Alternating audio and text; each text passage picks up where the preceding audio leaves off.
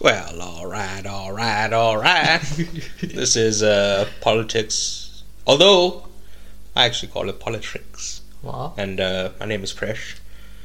And I'm Ty. And the title of this episode is Fast X. Yeah. So, yeah, some cleanup from last week. Something fucked up happened. Okay. I got a copyright strike from YouTube over the Beau is Afraid podcast. I don't know why. I assume they just they saw the poster. Yeah. So what I do is I take the audio from this, I kind of sync it to a poster. Yeah. And then upload it as a video. Yeah. Right, but I assume they just saw the poster and assumed that this was The movie. the full movie. Yeah. Because the podcast was 2.5 hours. Yeah. Okay. Very similar. Well, that movie was 3 hours, but Yeah. It's similar enough. well, we put 2 hours and 20 minutes off the 3 hours. The other 40 minutes you need to subscribe to see that. Yeah. But anyway, so I went through the necessary procedures, sent an email, Okay. etc., and they haven't gotten back to me. They said 10 working business days or 10 American business days. That's a lot of time. So yeah, could be a couple of weeks. And Memorial Day was the other day, so that delays it by one. Yeah. So it's not a big. Well, it is a big issue, right? Yeah. But because it was actually doing pretty good numbers. Oh. I think because it's a very confusing movie. People Yeah. were looking for Clarification. Yeah. Yeah. So yeah, you can still find it on the podcast apps and whatever. Yeah. Or maybe you can't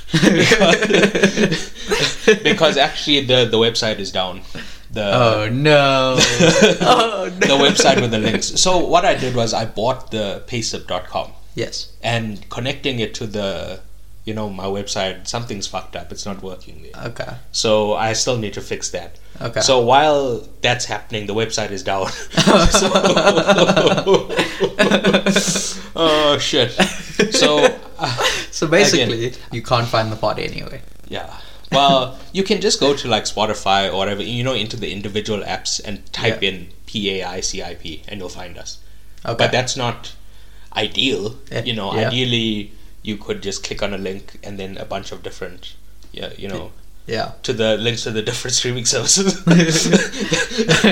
And ideally when you go to the YouTube one, videos aren't copyright struck. That's just the ideal situation.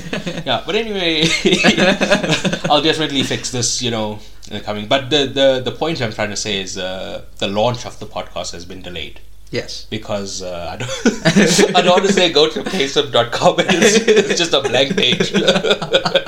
They go to the YouTube, the last video is from weeks ago. Because remember we took a week off. Yes. Then we made Beau is Afraid. Yes. So it seems like we haven't posted a video on YouTube for a month now. Yeah.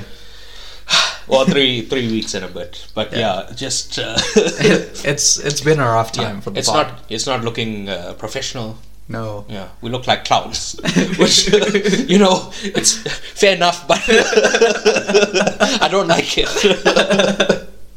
Anyway, so I just went through the YouTube, all the rules and stuff, just to make sure that we weren't violating any rules, in case something else comes down, and I found a couple of rules that I think we well, not we, I think I specifically am breaking, right?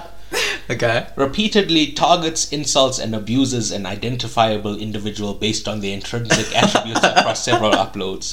Oh no! And the person I'm talking about, the Liverpool captain, one of the most rubbish players I've ever seen in my fucking life, bro. It's unbelievable. He's so bad. So yes, I am taunting him, I am insulting him, I am abusing him based on his identifiable individual based on their intrinsic attributes. Or well, in this case, his lack thereof of any fucking attributes, except being rubbish. But alright, this other rule I found: accounts dedicated entirely to focusing on maliciously insulting an identifiable individual. So the same thing. Yeah, but I mean, same thing. I just want him out of my club. But listen, so the season ended. Well, I didn't write any of this down, but the season just ended this weekend. Yes. And 4-4. 4-4. For the Liverpool Southampton. Yeah. I wasn't talking about the individual results. I mean the season as a whole. Yes. Yeah. Klopp. Klopp.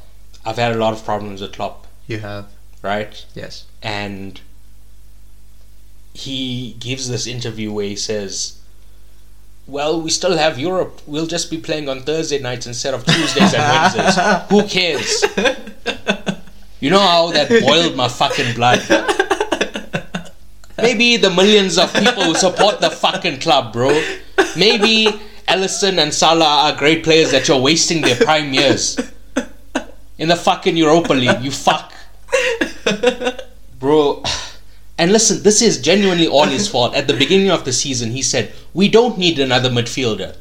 Within a few weeks, that was proven to be the case, right? Yes. Then in January, we still didn't do anything. Yes. We bought another forward. Yes. The point being, this guy's a fucking loser, bro. He bottled 2 Champions League finals and lost the league by a point twice. Yes. I'm kind of sick of this guy. I think, thanks for the memories, but it's time to go. Right. Thanks for the memories, even though they weren't so great. Alright, whatever.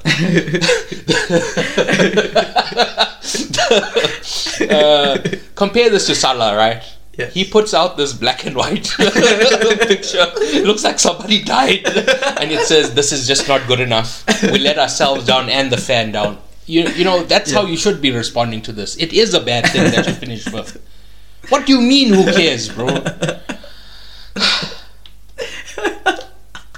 Yeah, you see, I haven't written any of this stuff. I'm just...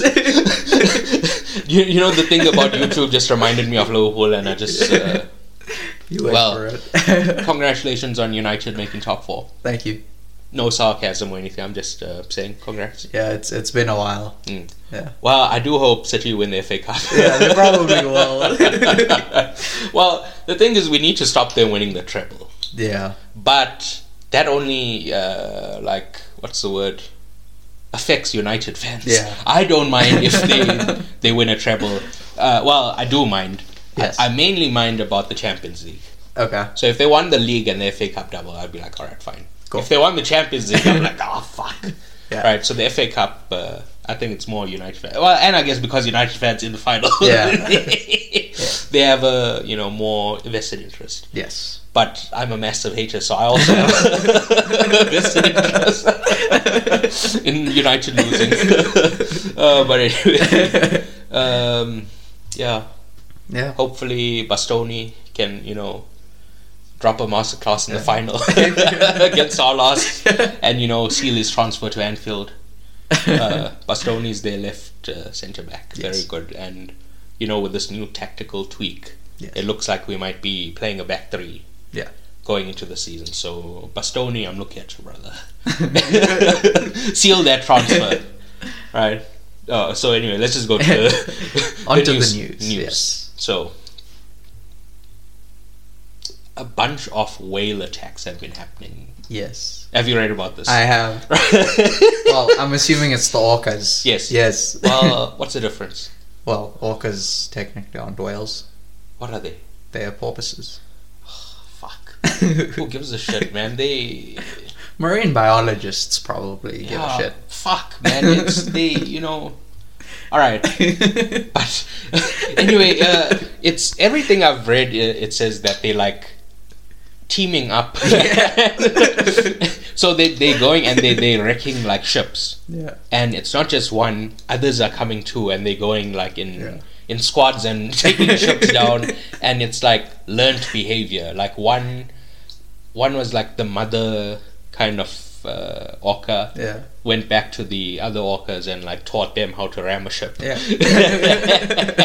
Yeah. And all the articles said it's it's unexplained. It's we don't know why this is happening. Let me tell you why this is happening. Why is this happening? Because in December they went to theatres and saw Avatar, The Way of Water, and they saw how badly they were treating my good friend Paya Khan, and they're like, we need to hit back. Right. Thank you, James Cameron, for inspiring this. The planet finally fighting back. Yes. Speaking of James Cameron, he went to like some, I don't know what it's called, conference or whatever, like a tech conference. Right. And he said that his work is writing a new Terminator script. Ooh. Which I'm very interested in. Yeah. Well, you know, we always talk about these weirdo guys on the internet who love Elon Musk. Yes. That's me, but for James Cameron. I'm what they are to Elon Musk to James Cameron. Well, a lot of people say that. Well, I agree. I don't know why I'm saying a lot of people, but me and a lot of other people say that Terminator 2 was the last good Terminator movie. Yes. And 1 and 2 are the only good movies yes. in the franchise, which were both done by him. Yes. So him returning to Terminator would be a, big thing. It would be good. I would love it. But apparently he won't be directing it, which is, I don't like that. Okay. He's just writing the script. Yeah.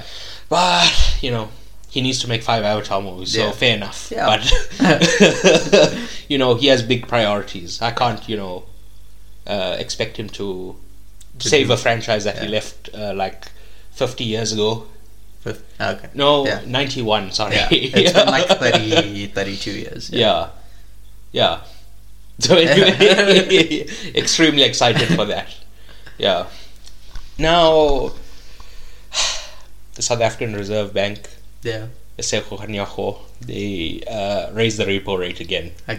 By another, I don't know how much it was by. By an amount. Yes, but so this, remember the last time we spoke about this? Yeah. The repo rate is, you raise the repo rate to fight inflation. Yes. So people will be paying more on their houses, more on their assets. Yes. And they'll spend less on goods at the grocery store. Yes. And there's a less demand for those groceries, so the retailers can't put the price up. Yes. Because they're not being sold. Yeah. So that keeps inflation low. Yes. But the middle class is being squeezed fucked with this repo rate, right? Yeah. And we were told, at the previous repo rate that it was a very aggressive increase. It didn't need to be raised by that much. Yes. But they did it so that we could get inflation under control quickly. A bit of a reprieve. Yes. And then once inflation was got into a low enough amount, we can lower the repo rate again. Yeah. Right? But so what changed? I have no idea. Alright. So this fucking nerd in a bow tie who spoke about it, Ruben Brigati, him accusing us of aiding Russia in the war. Yes. That brought a lot of pressure on us as a country. Yes. I'm not precisely sure on the reasoning why, but his comments that we're helping Russia made prices inflate. Oh, wow. So the repo rate is being raised to combat that inflation. Huh. Okay. So you fucked us, Brigati. You fucked us. So once again, I went back and said, last week I said my problem with this was the process. Yes. If he spoke to somebody in government, whatever, he just took it to the media, and suddenly my bond is going up. Yeah. You really fucked us, Brigati. That's all I'm saying. Yeah. Yeah. But anyway. Do you know who Ron DeSantis is? Yes, I do. Ron DeSanctimonious. Yeah. So let me just... My first encounter with him was in 2018. Okay. Or whenever the governor's race for Florida was. The latest one. Yeah. Either 2018 or 2020. But he was going against a guy named Andrew Gillum. Yes. You know who that is? No. Well, he was going, to try... he was the Democratic nominee to be governor of Florida. Yeah. But... and I shouldn't laugh, but Andrew Gillum was found, in a hotel with, fucked up on drugs with, male prostitutes. Oh, no. Well, and listen, there's nothing wrong with being gay. Yes. But this guy was in a marriage. He had children. No. He was... Oh, no. It was like a scandal, in the last couple of months of the campaign. And DeSantis won almost by default because this guy just got, involved in a huge scandal. Right? So DeSantis is kind of an idiot. He is very online. Yeah. Do you know what that means? Like I've seen him do a lot of stuff involving Twitter recently. Yes, right. So like, there's this right-wing thing that they say on the internet that the left wing is preying on kids. Remember we spoke about this last week, right? Yeah. There's places that you can go to, there's centers where you can speak to somebody if you're confused about your gender or like, that can give you more information. Yeah. And they take that as we're turning the kids trans by telling them about it. Yes. Right? And we're preying on kids. And like I said last week, it's usually younger people who don't, haven't come to grips with their identity, while older people probably have, or we spoke about it, right? They've had the experiences and that. Right, so he sees this and he starts putting a lot of like anti-LGBT laws in place in Florida. Yes. We spoke about, we didn't really spoke about, we've mentioned the Don't Say Gay bill. Yes. Right, and he's been having like a feud with Disney. Yeah. Because once again, Disney is a quote-unquote left-wing company.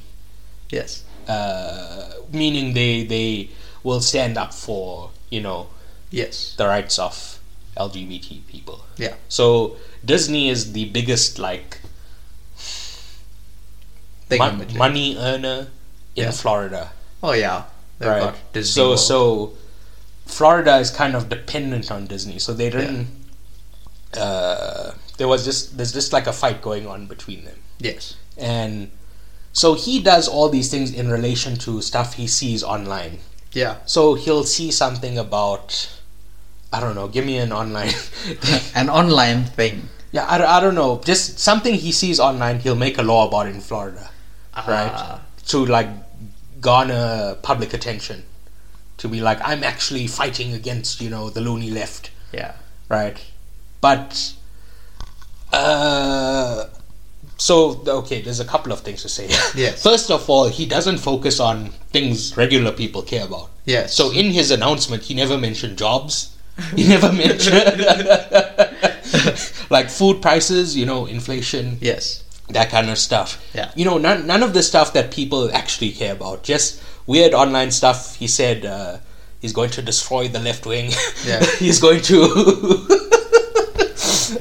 just like he mentioned just a bunch of weird online stuff that like maybe a couple 100,000 people online know what this guy is talking about.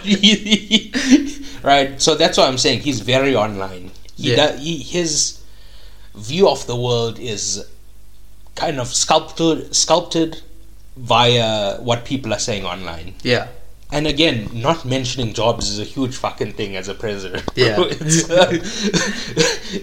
It's but anyway, so obviously the other thing I wanted to say was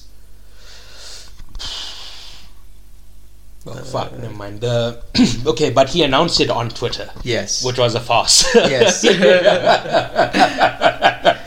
Again, being weirdly online, he views Elon Musk as like a deity. Yes, so like again, like Tucker Carlson, he's a right-wing guy who wants to attach himself to Elon Musk. Yeah. Right? And Twitter. Yes. And the Twitter Spaces, they had like a couple 100,000 people. Yes. And it crashed. And for 20 minutes there was just silence.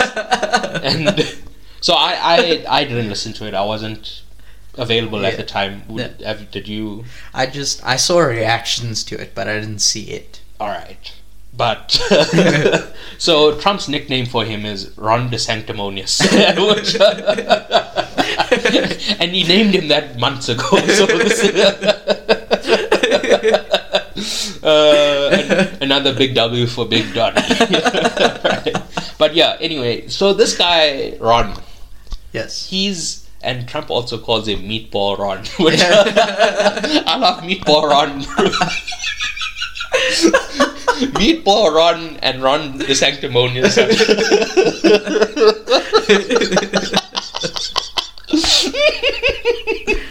I don't know why.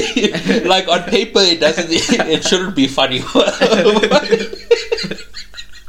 You know, when I hear him talking, he calls him meat moron. I just burst out into laughing all the time. But anyway, there's nothing much to say. He announced that he's running. Yeah. Yeah. He's definitely not going to win. No. He's a bum. Like I said, he only became governor because a huge scandal enveloped his competitor in the last month of the campaign. He kind of became governor by default. And yeah, Trump is gonna just walk all over this guy. Yeah. DeSantis, he's not a killer. No. Sorry if this offends, the DeSantis fans in our audience who are like, damn, it's fucked up what you're doing to my boy Ron. Anyway, so yeah, very short news segment this week. That it is. I think we can just go into the movie, right? Let's go for it. So, the context for the movie, not the movie. First, yeah, okay, good idea. So first and foremost, I just want to say I'm not a car guy. That's such a shock. Honestly, never would have thought that. Right. We've spoken about this, and I presume a large amount of the pleasure people derive from these movies is looking at beautiful cars doing stunts and being cool. Yes. And all this just goes entirely over my head, right? I'm just... we mentioned this in another episode, possibly a commentary. It was the John Wick stuff. Yeah, we were saying cars. We are Indians. Oh, yeah, it was definitely in one of the John Wick. Both of us are Indians. Yes. And the stereotype around Indian people in South Africa is they love cars. Yes. So more than anything, I'll just be walking along and someone will be like, oh, look at that car. I'm not, I'm obviously not an asshole. I don't try to be rude. So I'm like, oh yeah, good car. Oh yeah, from the perspective of cars, I'd say that's a good one. Right? I don't try, and be like, I don't give a fuck about cars. I don't try to be rude. I just try to end the conversation. These are just our conversations when I start talking about cars. Yes. Or like, another thing is like a car will go past and everyone's head will turn and be like, yeah. And I'll be like, what happened? Did someone get shot? Because their reactions are so like, oh my god. And I'm like, what's going on? But obviously, the car's already gone, so they all, the moment's gone. Yes. Yeah. But they all saw the car coming from down the street. Yes. Which is why they were ready to go when it came past. Well, I was, doing something else. Well, usually you hear it. Yeah. But again, that's why I think it's a gunshot, because they, Yeah. Yeah. Anyway. So this is the 10th movie in the main franchise and the 11th overall, with Hobbs and Shaw being the only spin-off. Yes. I guess the original idea with Tokyo Drift was to be a spin-off as well. Yeah. But they eventually looped it kind of back in. Yeah. Yeah. And usually we speak about the directors. Yes. Right? But the creative force behind these movies is one Vincent Diesel. Huh. Or as I call him, Vincent Petrol. Oh no. Hello, is this thing on? I said Vincent Petrol, folks.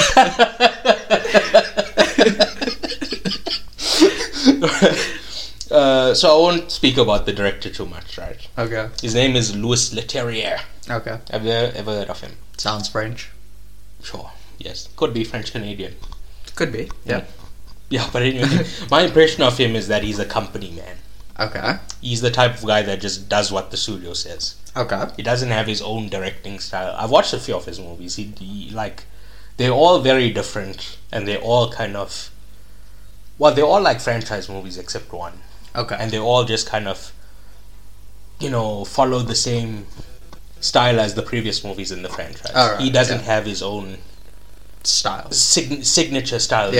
Yeah. Like we're speaking about Shane Black. Yes. And we were speaking about Iron Man, right? Yeah. And we're like, if you don't look at Iron Man as a superhero movie, you look at it as a Shane Black movie, it becomes way more enjoyable. Yeah. Because he has a very distinct style about him. Yeah. And he's not even a great director. Just that's just one example of somebody with a very clear style. This guy, he just Yeah, like I said, a company man. Yeah.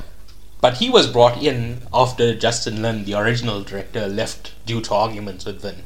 Huh. Right, so there was apparently Vin Diesel showed up overweight, at the beginning of filming. He wasn't. He was just very unprofessional and wasn't ready to shoot when it was time to work. Yeah. So Justin Lin was very frustrated and got into a lot of arguments, and that's why he left the project. Yeah. And they got Louis Leterrier in. Okay. So that, again, this is another example of this guy being a company man. He's like, yeah, sure, I'll do this. Yeah. But yeah. So this is not the first time someone has left the Fast franchise due to arguments with Vin. Okay. The Rock had beef with him years ago. Do you remember this? Yeah, vaguely.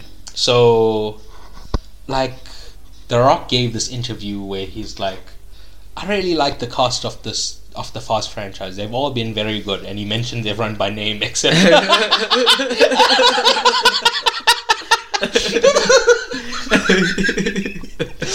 cast member except me.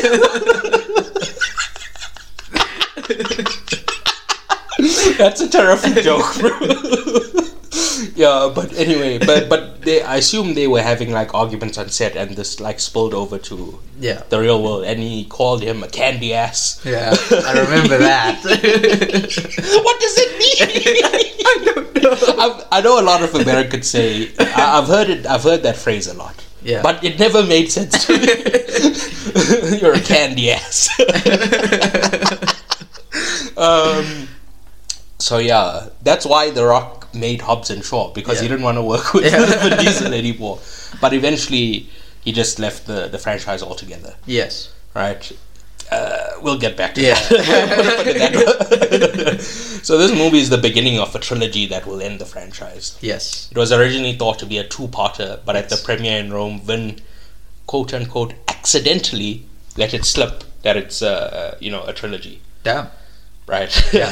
So I definitely don't believe that he said that accidentally. Yeah, I don't think so. It's a thing the Marvel movies do. Yeah. Where they'll have like an actor be like, did I just say that? Yeah. And it's for gullible people at home to be like, oh my god, I'm in on the secret of, it's he obviously wanted to announce that, and he just chose that moment to announce it. Yeah. Right. But the reason it's a trilogy and not a duology, I suspect it's due to getting The Rock back. Yeah. And there's more story to put into it. Yeah. So that's why it was stretched out. I guess. And I guess they all want to kind of secure their futures. They want to all get like a big bag. Yeah. And then make off into the sunset. Right. Because part of like Tyrese also had problems. Well, Tyrese had problems with The Rock. Yeah. Because they were waiting for The Rock to come back and make Fast 9, I think. Okay. But he went off and made Hobbs and Shaw. Oh. So Tyrese makes this post about this franchise used to be about family or something. Yeah. But now The Rock, you try to make it about you. Yeah. You and your producing part, someone else that works with The Rock. You've decided to make it about you, Dwayne. He called him Dwayne. Yeah. But anyway, so there was tension between them as well, because like they needed The Rock back to make the next Fast movie, so Tyrese could get paid well for that movie. Yeah. So, and because The Rock wasn't coming back, that held up the movie for quite a while. So obviously Tyrese was pissed about it. Yeah, right. Makes sense. And again, that delay turned into Hobbs and Shaw. Yeah. So yeah. And I kind of see both their sides. Yeah. But yeah. Is there anything else to be said? In context, there was something I was going to say, but now I don't remember what it was. So, oh well. All right, but let's go back to the beginning. Okay. The first Fast and Furious movie is a rip-off of Point Break. Yes. Which is what's going to be our commentary this week. Yes. So I don't know if anyone's confused why we did Point Break as the commentary. Here's context for that. Yes. Right. The first Fast and Furious was just a purely rip-off of Point Break, and it's turned into this spy franchise with a lot of people have problems with like the physics of stuff, and like, you know, if a car fell from that height, it would just crash. It wouldn't. You wouldn't, like, you know, carry on driving or stuff like that. It's obviously a movie. I don't care too much about the physics of stuff. It's you know, if everything is portrayed to be realistic, and then something unrealistic happens, then I'll have a problem. Like this universe has just been unrealistic thing after unrealistic thing. So, you know, seeing something hectic happening doesn't, you know, break my immersion in the movie. It's like, I know this is what this universe is about, right?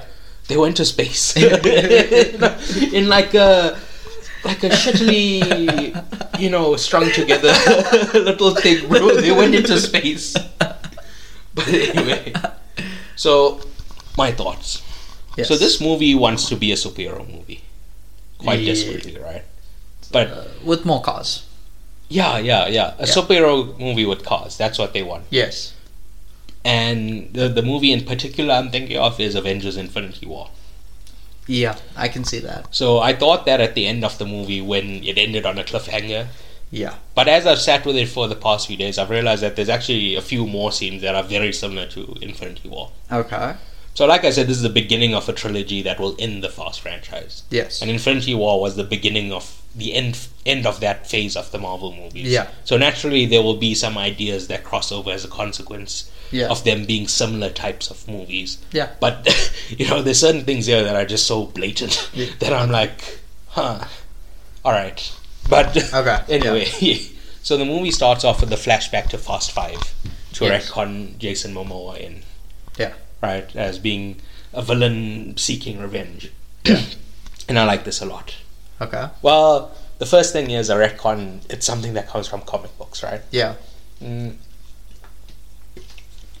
can't remember when, but we spoke about it, right? Yes. Retroactive continuity. It's when they'll add something in to make a previous scene that you thought something happened, you know.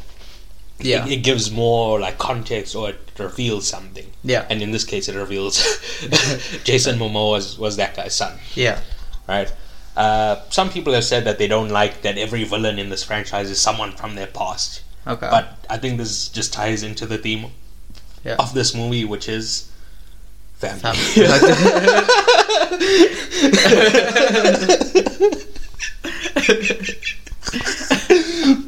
So, like Ron DeSantis, I assume the writers of this franchise are extremely online. Okay. Right? And they see the jokes that people make. Yeah. And they kind of play into it somewhat. Okay. So, I can't remember which movie it was, but we were just talking about it now, about going to space. I think that's Fast 9. Whatever. People were joking on the internet. Oh, what's next? They're going to go into space? Yeah. And, you know... They went into space. The Fast writers are like, oh, alright, we'll put them into space. Just kind of to, like, show, hey, we're in on the joke, or, you know... Yeah. I don't like that. Okay. We spoke about this, I can't remember in which one, about fans... Yeah. Thinking their opinion should matter, should guide the movie. Yeah. The artist should, you know, decide how it goes. Yeah. And if that's what the audience likes, then fair enough. But the audience shouldn't be saying, I want this to happen, and, you know, if it doesn't happen, I'm going to cry. Yeah. Whatever, right? You know, that rubbish Spider-Man movie comes to mind. Yeah. And let me tell you something. It happened again this week. What? Somebody told me... Oh, I was arguing about this movie. Of course you were arguing. Yeah. About this movie. Yeah. Of course you're arguing. Yeah. Okay. But somebody told me that the reason I didn't like it is because I'm not a Spider-Man fan. Okay. Right. And I find it very telling that they can't praise the movie on its own merits and say, hey, this is a good movie because XYZ. Yes. They have to attack my Spider-Man fandom because I thought this was a piece of shit. Yes. Which is very telling. They have no positive things to say about this. It's just a fucking nostalgia fest. Anyway, we shouldn't be talking about it. Yes, let's that movie just makes me so angry. Right? And the fact of the matter is, I'm a bigger Spider-Man fan than you or the people that told me that. right? Okay. I'm just saying. Okay, cool. Thank you for saying. All right. So people online were making family jokes. Of course, yes. Right. So again, they decided to lean into it. Yes. And this is the famliest movie of the franchise. Famliest. Right? So it introduces Jason Momoa as the son of one of the previous villains. Yes. Rita Moreno as Dom's grandmother. Yes. Which... That's... So this is the thing. Yeah. She is 91. Like, in universe or in real life? Yeah. Vin Diesel is 55. Well, yeah, so that's 31 years. Yeah. So you telling me she had a child, that child had a child. Yeah. In 31 years. Yeah. It's happened. Yeah, but I'm just saying it's very. It's marginal. Unlikely. It's marginal, right? Yes. But that's in the real world. In movie, Vin Diesel looks like he's 60 and she looks like she's in her early 80s. Yeah. So it looks like there's a 20-year gap. Like, I thought she was his mother, but they called her Abuelita. Yeah. And I know that's like grandmother in Spanish or whatever. Yeah. So I'm like, what the fuck is going on here? And I googled the ages to make sure. And I'm like, even 31, I'm like, one of them would have to have a baby at 15 and the other at 16. Yes. 2 teenage pregnancies for this to work. And in universe, it doesn't make any sense whatsoever. Anyway, we're getting distracted here, right? Yes. Brie Larson as Mr. Nobody's daughter. Yes. And Daniela Melchior as Dom's ex-girlfriend's sister. Yes. So this used to be a car, franchise with family in it. This movie is a family movie.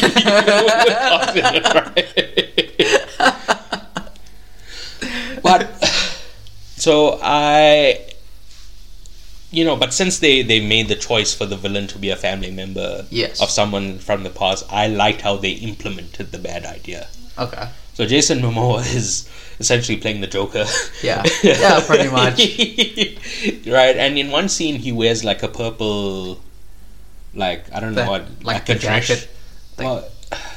Like a dress shirt. I don't know what to call it. Okay. But when they do the drag race, he's wearing purple. Yes. And that made me think of the Joker. Fair enough. So, yeah. For me, it was like a Willy Wonka, but instead of chocolate, he makes bombs. Sure. Yeah. Sure. I haven't had the time to check out how much footage they reused from Fast 5 and how much is new material. It's a bit. Alright, but I haven't seen Fast 5 in a long time, so it's basically all new material to me. Right? Okay, yeah. This scene was less than 5 minutes, but it conveys information about the villain in a clean way. Yes. We learned that Jason Momoa is a great driver. We saw he was driving while the guy was on top of the car shooting. Yeah. We learned that he was working closely with his father. Yeah. Both of them were exceptionally cruel. Yeah. Right? So so we get like a... Well, what's it called when you do donuts? What do you mean? It's just called like drifting, I guess. Like showing off with the car. Yeah. And then we see that it's his son. Yeah. Right. So nothing to say too much about that, right? Just the introduction of him. Yeah. But he wasn't introduced in this movie, right? Because we saw him as a baby. Yeah. But that's another family member. I didn't mention in the... Yes. And remember, I'm only mentioning new family members here. Yes. Okay, yeah. I'm not mentioning existing family members and connections that I've... 4, and perhaps potentially including this kid, 5 new family members. Yes. So, yeah. Yeah. Right? Okay. So Dom and his son go home after doing a driving lesson and we see a funny joke where they're setting up Han's dating profile. And they're trying to temper his expectations about getting matches, and he immediately starts getting loads of matches, right? Yeah. In the theatre, I also took this to be confirmation that Gal Gadot was alive. Huh? So it's a tired cliche in movies when someone is about to move on, then their previous love comes back into the mix and they, get together again. Or either they get together again or there's like a love triangle. Yeah. Or, as soon as I saw the idea of Han, dating again, I'm like, oh, they're bringing back Gal Gadot. Oh, okay. I see.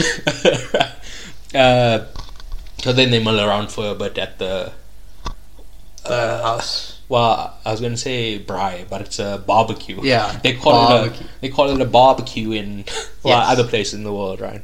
We call it a braai. Yeah. Yeah, but yeah. I really don't enjoy this quote-unquote banter between Ludacris and Tyrese. Right, their relationship was the low point of the movie for me. Okay. Not just the scene, but throughout, every time I see them arguing, it's supposed to be a comedic moment. Yeah. And I didn't laugh at all. I just, I sat there with a stone face. I just like... I laughed at every single bit. Okay. All of it. Alright. So we find out that they have a mission in Rome. Yeah. And this is also when I start to think something is wrong. Okay. Dom is talking to Han and Tyrese appears in the background and doesn't come into the garage. I thought that was very weird. Yeah. I only read about Vincent Diesel's unprofessionalism after the fact. Yeah. But this is probably a consequence of that. Like, they couldn't film all together, so they filmed a scene with him and Han, and they filmed a scene with Tyrese, and they kind of... They edited it so that you think it's the same scene. Yeah. But yeah, probably because Vin Diesel wasn't, ready to shoot at that time or something. With Tyrese, so they even when Rita Moreno is giving a speech, Vin Diesel is like standing out, off to the side, kind of. Yeah, like on the other side of the table. Yeah, and there's nobody sitting to the right and the left of him, so they could have easily just inserted him. Yeah, after the fact. Yeah, right. So that whole not opening, when we see the family together. Yeah. At the beginning, I just thought it feels weird. Like there's something not quite right here. Yeah.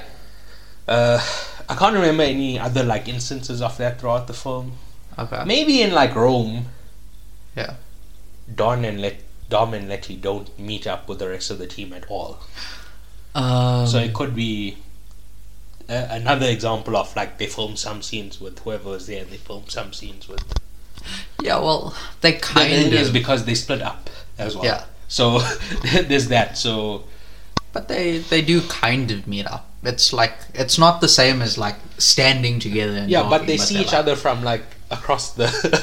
That's what I'm saying is it could have been edited together after the fact. Yeah, that's what I'm saying. True. Yeah, could have.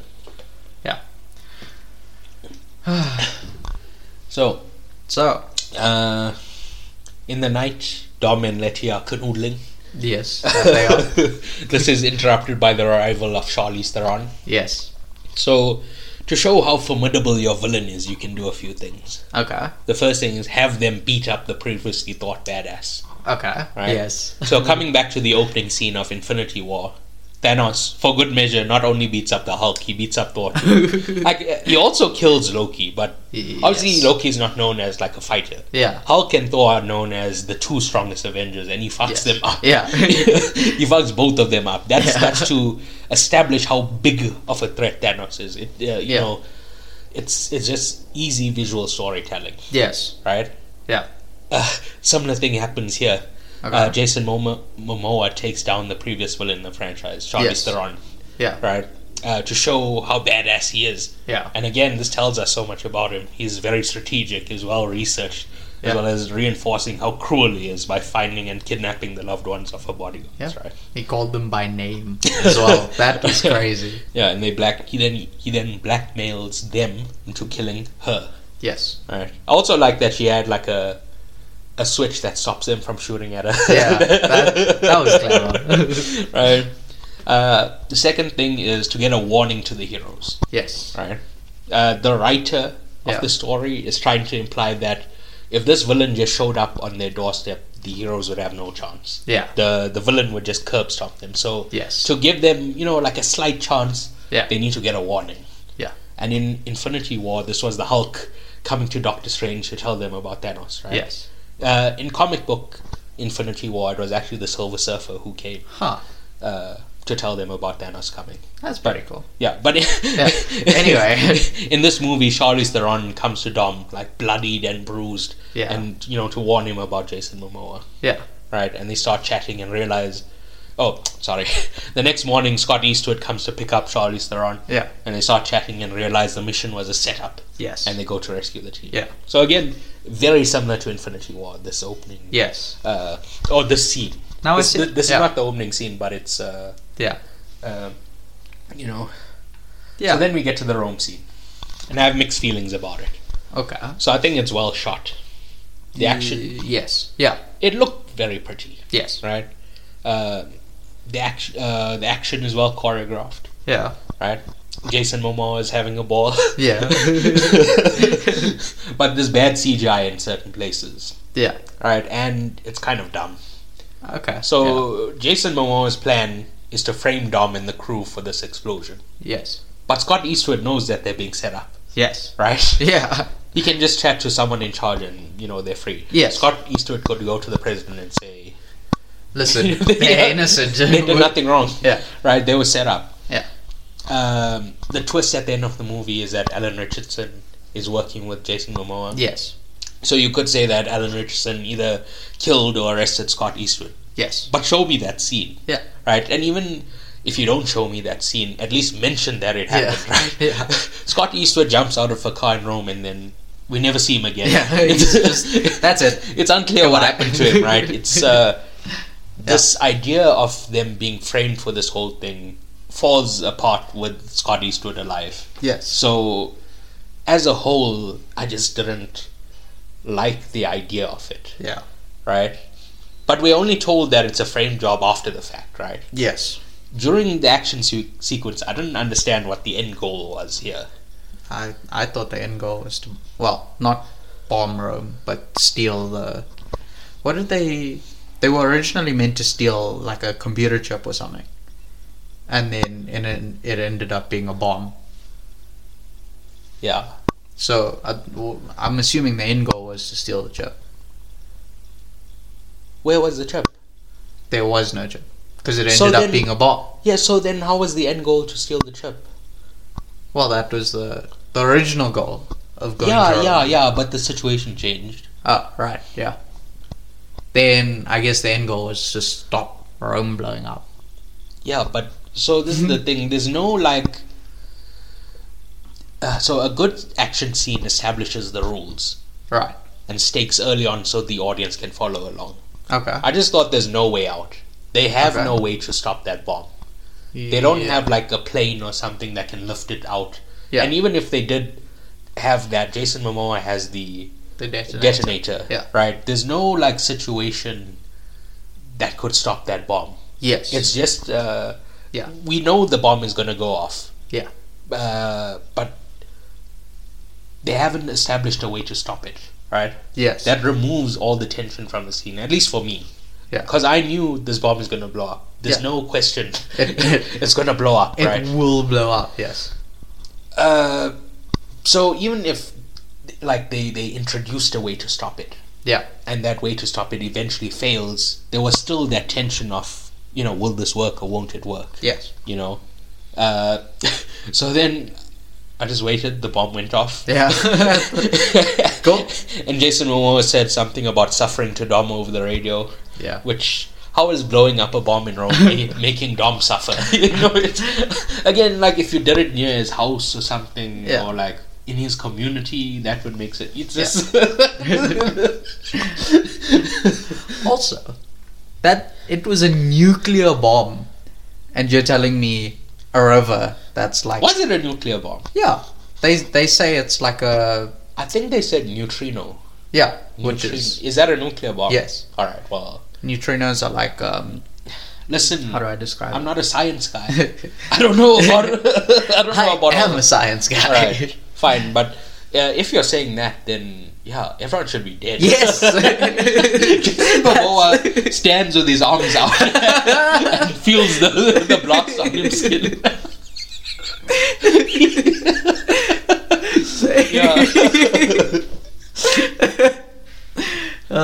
But it's just treated like a regular bomb. Yeah. That was really confusing for me. Because it was like... You put it in a river, but it should still blow up most of Italy. Yeah. Yeah. Well, there's a bunch of like these small scenes that I'm just not going to mention. Like, okay. Brie Larson going to see Letty. There's nothing to like chat about there. Yeah. Right. Breaks out. So like, well, not really. Yeah. Actually. She just happens to not be in that particular prison cell anymore, but she's still under the care of the agency. Yeah. With Charlize Theron in Antarctica. Spoiler alert. Unbelievable. All right. How could you spoil that? All right. Yeah. But so I'm just going through the scenes that I have stuff to say about, right? Yes. So the next scene is with Brie Larson and Alan Richardson. Yes. Infinity War was the first appearance of Captain Marvel, played by Brie Larson. Yes. And this is her first appearance in the Fast movies. Also, yes. So another Infinity War link. Yeah. It's not as blatant as the others. Yeah. Well, it's, I guess, casting the same actor. Yeah. But it's not an in-story thing. It's a out of story thing. Yes. That she happened to be in the other movie that I'm comparing this to. Yeah. Right. So again, Infinity War, Jason Momoa is the Joker. Yes. And in the Rome scene, he calls somebody Captain America. Okay. I can't remember who, but he shouts something, and he's like, maybe Dom. Maybe. I have no idea. I'll have to go rewatch it. But is Dom fully American? No, he's like Cuban, I think. Cuban or Costa Rican, or And he lived in Brazil for a long time. Yeah. Does he have a passport there? What's going on? Or maybe he's Brazilian. I don't know. Well, they might have mentioned this in Fast and Furious 1 or 2, and I just can't remember. I haven't seen those in probably 20 years. It's been a little bit. But yeah, I'm not a car guy, so it's I do go and rewatch movies that I love. Yeah. But I haven't gone back and rewatched the Fast and Furious movies. I don't really give a shit about them, bro. Yeah. But anyway, we find out Alan Richardson is a hardline agent who has zero tolerance for breaking the rules. Yes. And is critical of the law enforcement agents who abandon the rules to link up with Dom. Yeah. So Paul Walker, the Rock, Helena, they were all like police or some kind of law enforcement, and they they left their jobs and they broke the rules to go be with Dom. Yeah. I found that that's a reasonable motivation. Okay. I like the idea that there's somebody out there who's like, listen, I'm not going to fall for your bullshit, Dom. Right? I don't care how charming you are. I'm against you. Right? Yeah. I feel like the twist at the end, that the real reason Alan Richardson has it in for Dom in the team is that he's working with Jason Momoa. Yeah. Is kind of stupid because, again, it's totally reasonable that there's somebody who sees the rules being broken and is upset about it. Yeah. The twist doesn't add anything to the movie. Yeah. It's just, instead of this reasonable reason to hate Dom, I have this other reasonable reason to hate Dom. Yeah. Right? That's how I took it. Yeah. The other thing I'm trying to remember, if they revealed Alan Richardson killed Scott Eastwood, yes, that would be one way to make it, that twist more meaningful. Yeah. That the reason they were able to be framed is because he took out Scott Eastwood. Yeah. Something like that. But maybe the writers stumble upon this podcast in their chronic internetness and add that in. Well, hi, Fast and Furious writers. And I know you're listening. Your movie is rubbish. Yeah, I'm not giving you tips and to make it better. I'm just saying it's awful. Get out of here. That was our chance to become Fast and Furious writers. I don't want. Well, you don't want to be a Fast and Furious writer either. You just want to drive the car. Yeah, pretty much. So you'd want to become a stunt driver for the Fast movies. Yeah. You don't want to write the movie, right? So anyway, then we see Dom and the majestic Dame Helen Mirren. Yeah. Well, this is the second movie that we're chatting about her. Yeah. She was in Shazam! Yeah. 2. Yes. Fury of the Gods, and she was one of the titular gods. Yeah. So anyway, she says, "You've skyrocketed to the top of every most wanted list.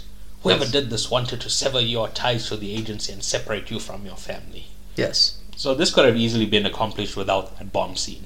Yeah. Again, if we don't go there by being a twist, Alan Richardson could just sever ties with Dom just because, you know, he's a crank and he hates Dom, right?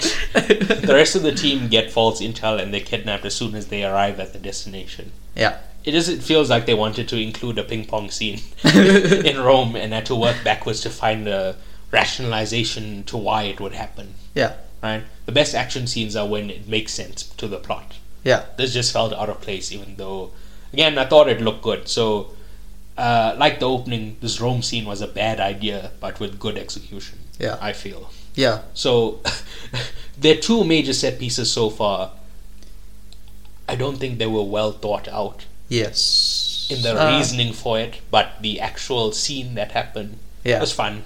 Okay. Yeah. Right? So the next scene I have no notes on. I do. It's John Cena rescuing the kid. Oh. And spoiler alert, I really thought John Cena was the best actor in this movie.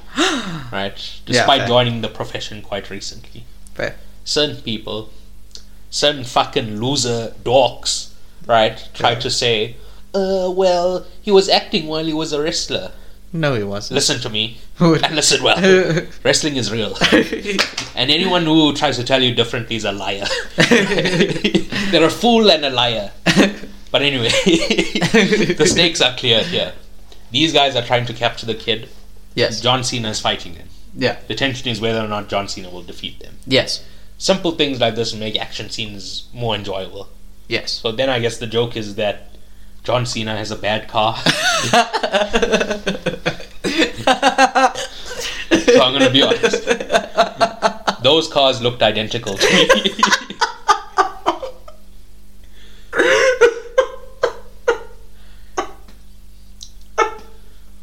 Are you done? No.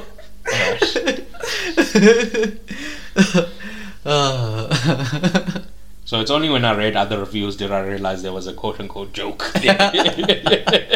So I'm not going to mention them kind of again. Well, we'll mention them again, but I'm just saying there's a bunch of times where we cut back to them and, you know, it's kind of nothing happening. It's just them bonding. Yeah. Like listening to music or whatever. Yeah. There's nothing, you know, to analyze or, you know, chat about. Yeah, fair. So then we go to Brazil for another poorly thought out scene. Yes. Right. I guess they remembered that this is a movie about cars and wanted to include a race. Yeah. So I had to shoehorn this in. Yeah. It also introduces us to Daniela Melchior. Yes. She was Ratcatcher in, you know... That thing. Where Suicide Squad. Yeah. And she was the Red Lady in Guardians 3. Oh. You know, when they get into the place. Yeah. Was she? Okay, never mind. She might have been. But yeah, whatever, right? Yeah. We later find out it's Helena's sister. Yeah. And yeah, I have nothing to say about that. Okay, fair enough. Just she didn't really have much to do. Yeah. She's very small part. Yeah. But anyway, again, it's an ensemble, so fair. I guess not everyone had enough to do. Yeah. And she's a new character. Yeah. So, you know, I think maybe in the next 2 movies, maybe she gets a bigger part or at least something to do. Just something. So, again, talking about poorly set up stakes, right? Yeah. Jason Momoa says, if you win, you take me in. Yes. If you lose, don't lose. Yes. Right? Yeah, he does. Which seems like a threat. Like, if this guy loses, he'll die or something bad will happen. Yeah. But then Don loses and nothing happens. Well, his friend dies. Yeah, but that's not losing the race. I'm saying... Well... Jason Momoa says don't lose. Yeah. But, so Dom lost the race because he didn't even finish. Yes. What was the consequence for him not finishing the race? Or not winning the race, I mean. I don't know. I guess the consequence is implied to be that his friend dies. But that's not like... It's not... If he had won the race, that would not have saved his Yes, I don't know. That's why I'm saying it's... I think they just wanted to give Jason Momoa a badass line. Yeah. If you lose, don't lose. They never thought about it. Right? Jason Momoa cheats and wins. Yes. So, personally, I would declare that null and void. He set up bombs on the other people's cars, bro. That's not a fair win. And again, I'm not a car guy, so I don't know what you guys get up to. But just for me, I think that's unfair. you know, blowing up another person's car. Yeah. Right. It's very Mario Kart to blow up someone else's car. Yeah, and the Joker. Yeah. That is true. He's twisted. Yeah. Like Jason Momoa in this movie. Yeah. So then the rest of the crew is in London at Pete Davidson's black market shop, right? It's this very tired trope in movies where somebody will eat it or have a small little bit of drugs, and they start hallucinating fast. He had one bite of that, a small bite of that muffin, and he's tripping balls, bro. Man. And I think the implication is that those are weed muffins. They're drug muffins of some kind. Yeah, but weed doesn't do that to you. Weed doesn't make you hallucinate like that. Huh. Again, not that I would know. Yeah, I have no idea. But I'm just saying, it's you see this in movies a lot. Yeah. Someone will do a little bit of drugs and they will be fucked out of their mind. Gazoinked. But anyway, Tyrese and Ludacris in this aggressively bad fight scene. I truly find these guys to be interminable. I was shaking my head in the theater, bro. Then in an extremely dumb decision, they go to get help from Deckard Shaw. Yeah. In universe, this makes no sense whatsoever. Yes. He's an enemy. Yes. But out of universe, the writers needed a way to get Jason Statham involved into the fray. Yes. So, somehow even dumber, the agency was taking out Shaw, waiting for the crew to show up. Yeah. Again, if he's an enemy, why would they go show up at his house? I don't know. It's just... If you think about this too much, it just falls apart, bro. But yeah, they have a nice fight scene. Yeah. I thought that was a very funny joke of he was punching a guy inside the... I'm trying to remember, but I think that also happens in Hobbs and Shaw. I have no idea. And mine. Yeah. I'm not invested enough to go back and check like Fast 5. I really don't give a shit, right? So Shaw then sets them up with transport and goes off in his own, off on his own. Yeah. I presume to save Helen Mirren from these guys. Yeah. So then Alan Richardson arrests Dom. Yeah. And says, the days of when one man behind the wheel of a car could make a difference are over. Well. That's not a phrase that needs to be combated. No. Nobody in the history of the world has said the phrase, one man behind the wheel of a car can make a difference. I am sure that someone on F1 Twitter has. One man behind the wheel of a car can make a difference. I am so sure that someone on F1 Twitter has said that. This guy is arguing with the fake argument. Nobody... Here I was walking around thinking one man behind the wheel of a car could make a difference, but Alan Richardson brought me back down to earth with this truth serum. With this, right.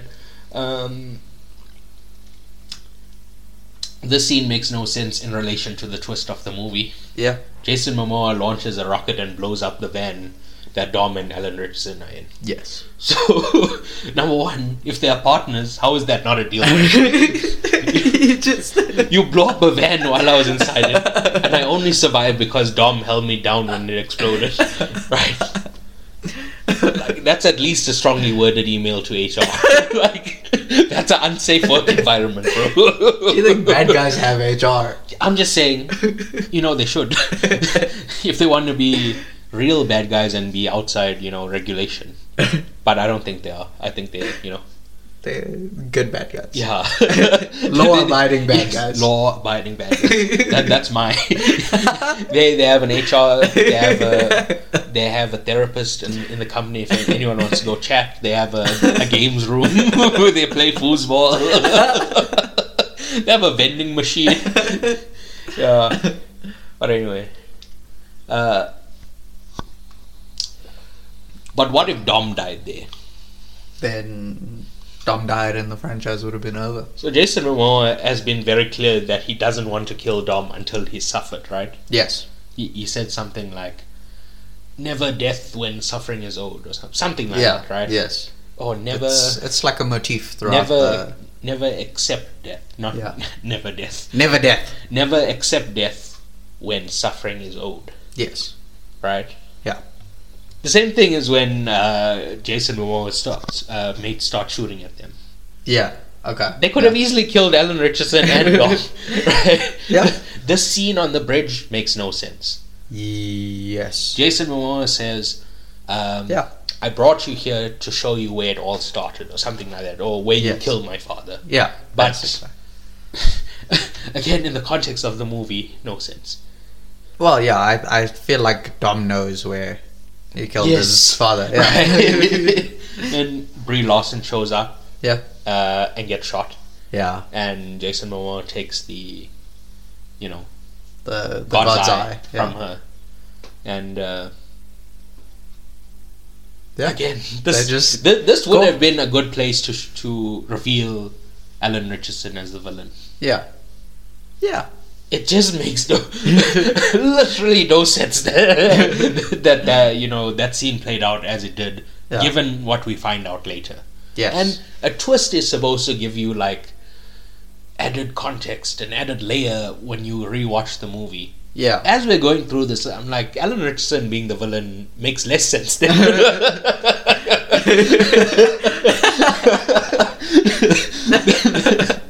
right. So where are we?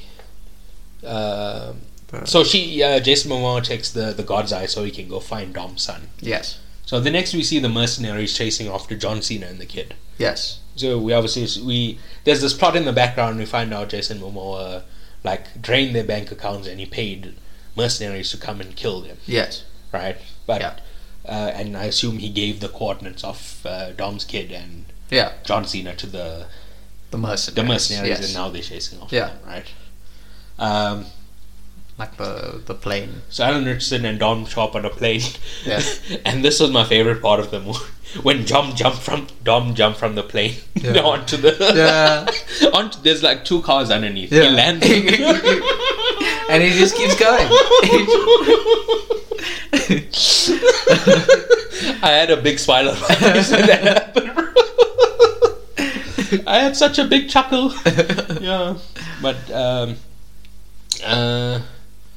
so that was my favorite part, followed by maybe the dumbest part of this movie. Okay. The kid jumps on the back of the car to fix the cannon thing. Yes. And Jason Momoa abducts him. Just grabs him straight off the back. Yeah, John Cena had one job. Yeah. And in that scene, at that moment, there was nobody following them. Yes. Which is why he felt, safe to go fix the cannon. Yeah. But I'd tell him, what if you just fall off? Or, what if literally anything happens? Well, I have one job, keep you safe. But you know what? Go and fix the cannon. I don't have any other things, in this car that I could use. Yeah. I haven't built in any other tricks. I've only built the one cannon. If that cannon is fucked, the whole thing is fucked. Right. There's also this weird subplot that I haven't mentioned so far. Okay. Right, of both the kid and John Cena feeling as if though they're failing to live up to Dom. Yeah. Yeah. And when we see Dom's feeling on this is, my son will be better than I am. Yes. Right. Most movies resolve this idea by making the character realize that they don't need to live up to this other person. Right? Yeah. They just have to be their own person. They have to be themselves. They don't need to. Dom is a car guy. Yeah. His son, maybe he doesn't like cars. Yeah. Maybe he likes boats. Another thing. He likes football. Yeah. He loves football. Football. Right? At the end of the movie, you'd see the boy, he loves football or whatever, and he's doing the thing that he loves. Yeah. He doesn't live in his father's shadow because he's doing his own thing. Yeah. Right? Yes. In this movie, however, John Cena feels like he can't live up to his brother and commits suicide. So this kind of parallels a scene that's not in Infinity War, it's in Endgame. Okay. When Black Widow kills herself. Yes. She jumps off the... when she's fighting with Hawkeye. Yes. To be the one to sacrifice himself. I also believe that to be suicide, right? Yeah. Now, I understand that the Red Skull said that the only way to do it is a sacrifice. Yes. But why am I believing the skeleton motherfucker? Shouldn't we test this hypothesis first? Like, send a plane down there, see if we can... let's see if we can grab that gem before, without without killing somebody. Nobody thought, what if this weird guy that's floating is lying? Yeah. It's just... None of the Avengers thought, like, even Thanos, he had a bunch of gems at that point. Yeah. He never thought, let me use this to try get it. I think maybe the Red Skull says the gems won't work here. Yeah. Or something. But still, at least try. No. Don't. He just says it's not going to work, and you're like, yeah, you're right. Yeah, cool. Just sacrifice my daughter. That's fine. Cool. Yeah, but anyway, this movie doesn't even have that reasoning that a weird skeletal guy told him to do it. John Cena for no reason. There's no reason, bro. There's not a single reason. So then Dom saves the kid. The kid jumps out of Jason Momoa's car.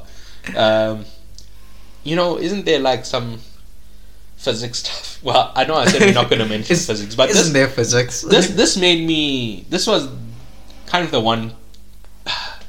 Never mind. There's a lot of stuff. Yeah, but when he jumped out of the car and he landed perfectly in Dom's car, like, alright. So Dom saves the kid, and later Jason Momoa says, "You're exactly where I wanted you." Yes. He planned this, did he? Yeah. Obviously. He didn't even know where the kid was, right? He got the God's eye in the previous scene. Yes. That's like earlier that day. Maybe it's been like 2-3 days. But Dom knows where his son is. Yes. So why wouldn't he immediately go to... I have no idea. But yeah. I'm just trying to make sense of this. Alright. So, again, how could they have set up this elaborate trap at the dam in such a short amount of time? Yeah. And then we find out the Alan Richardson twist, that he's working with Jason Momoa. Yeah. Like I highlighted with the scene on the bridge, this doesn't make any sense. Yeah. In the flashback, they show us Jason Momoa gets robbed by Dom. Yes. Why would Alan Richardson want to ally with somebody who just lost all their money? They've been trying to see this idea that Dom is a man of honor and Jason Momoa just uses his wealth to get what he wants. Yes. Like you remember at the drag race? Yeah. He says, you just think you can buy everyone. Yes. The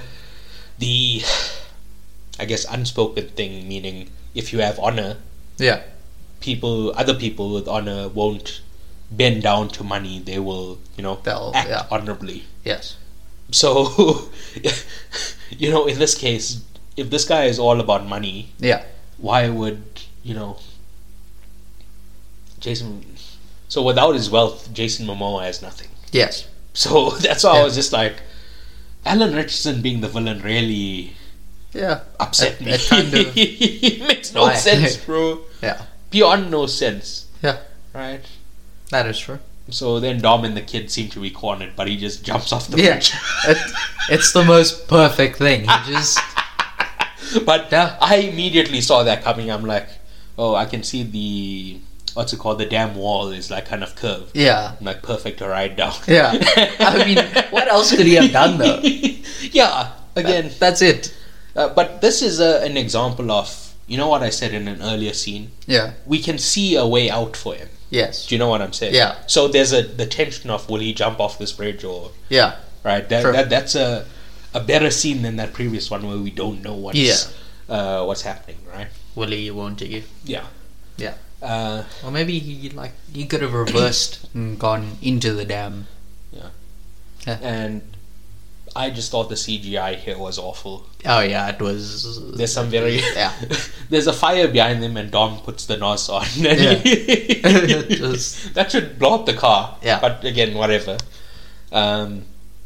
Jason Momoa says, "Time for you to die," as he blows up the bridge, and we get this Avengers style cliffhanger, you know, when they it seems the villains won. Yeah, but Thanos' plan was to dust the universe. Yes. This guy's plan wasn't to kill Dom. He wanted to make him suffer. Yes. At what point did he suffer? Maybe stealing his child, he suffered a little bit. He suffered for like 5 minutes. Yeah. It's like nothing this guy did made him suffer, because his whole thing was like, I'll kill you after I made you suffer. Yes. Nothing made... Again, he didn't suffer at all. And eventually he's like, okay, I'm going to kill you. Again, the only thing I can think of is killing his friend at the race. But that's it. That's literally not one of the crew. Well, I guess they killed the rest of the crew. Tyrese and them. Well, we don't know. Well, that was... Yeah, we don't know, but I think we're meant to believe. Yes. But considering there's no there's no chance. It's 2 more movies after this. There's no way they are dead. So very dumb. Yes. But then we go to another scene where I haven't mentioned this at all, but Letty and Charlize Theron they had a fight and they break out of that Arctic base and they walking and they come to a submarine. Yes. And Gal Gadot is back. Yeah. Like I suspected. Pops up out of the ice. Right. Yeah. So she never died in the previous movie. Yes. She just fell off like that plane and disappeared into the darkness. Yes. And they say they never recovered her body. Yes. So I always felt like her return was a matter of time. Does make sense. And especially when Han came back, I'm like, yeah, obviously. They're definitely going to bring her back soon. Yeah. And yeah, it was just time. And I think Wonder Woman 1984 bombed. Yeah. So she needs some way to keep her career alive. And finally, we get to the mid-credit scene where The Rock gets a message from Jason Momoa and says, well, I ain't hard to find, you some bitch. Yeah. He's back, baby. Again, that was a bigger surprise. Okay. Yeah. In universe, yes, it should be a bigger surprise that Gal Gadot is alive. Yes. Because she was presumed dead. Yes. Although not confirmed. Yes. The Rock is very much alive in that universe. Yes. So he's fine. Yeah. So the mid-credit scene should be swapped with the end scene. Yeah. Because it shouldn't be a shock that the Rock is alive. And fine. But in the real world, it's more of a shock that The Rock came back. Yeah. After, this public beef with both Vin Diesel and Tyrese. Yeah. But like Gal Gadot, Black Adam bombed. Yeah. Black Adam bombed. Shazam bombed. Yeah. And this movie is potentially bombing too. Oh no. Right? So this is the thing. We didn't mention this in the context, but this movie cost $340 million to make. That is $10 million less than Avatar. They had 6 or 7 copies of each of those cars. Like the really expensive cars, had 6 or 7 copies of each. Yeah. Which is like 200 cars. Yeah. My point being, we can actually just go check the box office right now. Okay. But remember, we have to double for marketing. Right? So if it costs $340 million, we usually just add on another half. Well, $300 million. Okay. So it roughly costs like $650 million, right? Yes, roughly. So it would need to make at least like $1 billion, 1.2 to to do decently. Yes. At current moment, it's made $520 million. Yeah. So it's halfway there. To breaking even. Yeah. Well, no. Sorry, breaking even would be $600 million. So they're $80 million away from breaking even. Yeah. More or less. Yeah. Well, maybe they could do it. Just slightly break even. Yeah. Just barely get there, and that's enough. All right. Okay. So yeah, do you have anything else to say? Oh, you know what I didn't talk about? The soundtrack. Brian Tyler is an amazing composer, specifically for things to do with cars. Like he did the F1 theme, and he's been doing the Fast movies. And yeah, I really enjoyed his compositions, I guess, in this movie. Well, I very rarely notice the music in the movie. Yeah. The one time I really did notice was, you said Han and Dom were in the garage. Yeah. And Tyrese was outside of the garage. Yeah. When Han leaves, they play Paul Walker's See You Again. Do-do-do-do-do-do. Okay, yeah, close. See You Again. The piano from See You Again. Yes. They start playing. Yeah. And yeah. That's the only time I notice music in this. Fair enough. Is anything? No, that's about it for me. Yeah. Yeah. So, I thought this movie was rubbish. Fair enough. A 5. Yourself? I'd say like a 7. Fair enough. I like cars. Alright. Yeah. So, thank you for listening. Oh, wait. Okay, I'm waiting. Recommendations. Yes. I knew there was something that was missing, yeah. So what are your recommendations? Oh, should I? Yeah, I'm loading mine. Alright. So I watched That 90s Show. Okay. It's the follow-up to That 70s Show, obviously. Yeah. Yes. This came out like in January or something. Yeah. I just never watched it at the time. I only got around to it now. Alright, okay. Made me very nostalgic for the early 2000s. Yeah. Right? Because that's when That 70s Show was on. And Red and Kitty are kind of like the heart of the show. Okay. And do you know who they are? No. Alright. Red and Kitty were the parents on That 70s Show. Oh, right. Now they like taking care of their grandchildren. Oh, I see. Their kids' children. Okay. So, yeah. That 90s Show, I thought it was a lot of fun. Yeah. Ted Lasso. Yeah. The finale came out today. I haven't watched it yet. Okay. You came over before. Oh, nice. There's a few things I wanted to watch, but I just thought, let me watch it later after we've done recording and stuff. Yeah. But, yeah, I'll see how it ends soon. Okay. Wall Street. Yeah. It's a movie from 1987. Okay. Directed by Oliver Stone. Starring Michael Douglas. Okay. Excellent movie. I had a ball. Okay. Just the folly of capitalism on full display. Okay. And then I watched its sequel, Wall Street Money Never Sleeps, from 2010. Yeah. Saw Shia LaBeouf as... hey, I know him. Yes. And it just goes to show how, like, all the old directors thought, oh, Shia LaBeouf is the next big thing. Yeah. He was in Indiana Jones with Steven Spielberg. Yeah. He was in... What else was he? Transformers? Yeah, but Michael Bay is not an old director, you know. Yeah, true. But yeah, Wall Street, directed by Oliver Stone. Yeah. He's an older director. There's something else I'm trying to think about that Shia LaBeouf was in it, and he... But basically, that guy, he threw away his career by being a creep. Every director thought, okay, this is the young, new hit guy. Yeah. And he just disappeared. Yeah. By being a creep. Yeah. Anyway.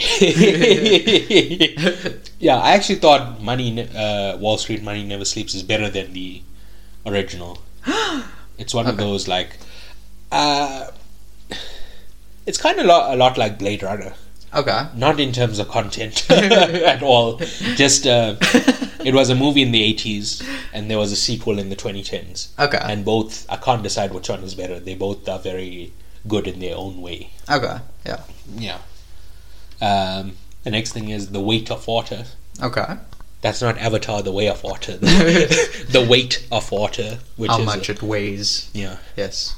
We never find that out in the movie. Oh. I'm afraid. Oh. Yeah. What's the point? Yeah. They weighed a brick. They weighed some wood. And we saw a bottle of water right at the end, but the movie ended before we find out what the weight of water was.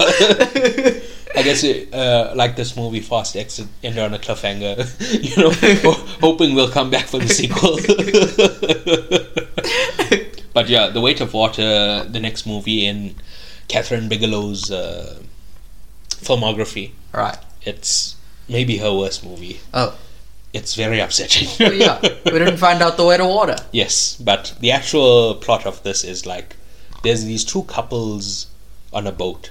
Okay. And they're finding out the story from 100 years ago of this murder. Okay. And there's like parallels between that murder and what's happening on this boat. Oh, cool. Yeah. Very boring. Oh. Like, I like the idea of it, but the execution is very poorly done. Yeah. And like I said, I've been watching her movies recently, so she's so good, and this movie was so like beneath her. Yeah. But yeah, anyway. Okay. Inside Number 9, do you know what that is? Have we mentioned it? I think we did, right? Not that I can recall, but so it's an anthology series. Like, yes, like Black Mirror. Yeah, right? yeah, we have. I think I mentioned this when the season started. The season ended now. Oh, nice. Okay. It was 6 episodes, so yeah, a couple of weeks ago I probably mentioned. Yeah, very good. Okay. There was like do you know the movie Carrie? No. So it's a girl who has like telekinesis powers. Oh, okay. And she like blows people up. Nice. Well, right. Nice. It was based on a Stephen King book. Okay. So it's kind of assumed that she has The Shining. Oh. In the same way Danny from The Shining has The Shining. Huh. But anyway, it's irrelevant. There's one of the anthology episodes in Inside Number 9 is somebody blowing heads up. And, nice. Yeah. The next thing is The General. Okay. It's the next Buster Keaton movie I watched. Alright. Both The General and Battling... I can't remember what's the other one. Battling something. Battling Butler, I think. Okay. He plays a boxer who has the same name. Well, he plays a guy who has the same name as a boxer. Oh. And they kind of get switched and he has to box. Oh. The General... Yes. It's the name of a train. Okay. It's a very bizarre movie where he... so he's just a train conductor. Right. And he tries to sign up for the army, for the war. Okay. Now do you know which war this is? It's the Civil War. Oh, okay. And he's a Confederate. Oh, okay. Wow. But anyway, it's a story of like the Confederacy getting their act together to fight off the North. So yeah, it's politically a very bad movie, but I enjoyed it a lot. Like on a technical level, just as an action movie, far better than Fast X. Oh, as an action movie. Yeah. Just I don't want to spoil it, but there's the scene on a train. Yeah. Where you think somebody's gonna get blown up. Yeah. And something amazing happens. Okay. And I don't think it's some people put it as his best movie. Yeah. I still think Sherlock Jr. is better than The General, but I really like The General. Okay. I have really good feelings about it. Fair enough. The next thing is Succession. It ended this week. Yes. Perfect ending. Yeah. I don't want to spoil anything. Yeah. Even though, like I mentioned, somebody died early on in a different episode, but like, yeah. I follow a lot of people that have been watching Succession, over the run, and all the reactions have been like insane about how it ended. So yeah, kind of the perfect ending. Yeah, I mean, I haven't watched it, but should I spoil it? No. Alright. Unless we do a Succession episode at some point. I need to rewatch Succession. Oh my goodness. So this is the thing. I currently have it as number 3 on my all-time list. Yes. And I had it as number 3 a few weeks ago when I caught up with it. Okay. And I was waiting for the season to end so I can... Yeah. You reevaluate. Did speak about this. Right? Yeah. So now that I've watched it, I still think it's at number 3. But I need to rewatch it to see if I would, move it up or... Yeah. Yeah, it can only go up. It's not going down. It's definitely not going down. Yeah. Okay. Well, another show could come along in the future and it could go down. But I'm saying at current moment. It won't go down because of something that it did. Yes. Yeah. It only has the potential to go up. I feel like I didn't grasp its greatness. Damn. Okay. Even though I'd already thought it was great, I think there's more there that I need to reinvestigate. Yeah. And I'll be going into this week. Okay. Then I watched Josie and the Pussycats. Okay. A live action movie from early 2000s. Yeah. Magnificent movie. Okay. What's it about? The fight against capitalism. Damn. Karl Barks wrote his book based on this movie. Wow.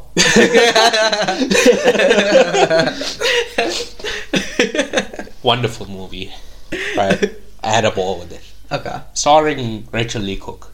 Okay. Do you know who that is? Her name sounds familiar. She was the lead in She's All That. Oh.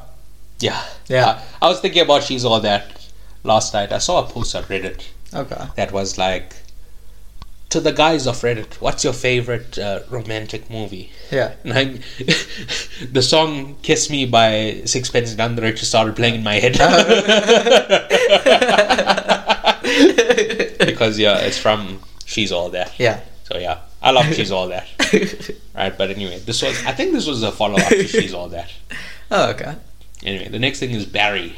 Barry. We spoke about this, I think. Yes. It's a TV show where he's a hitman. Yes. It ended on the same night Succession ended.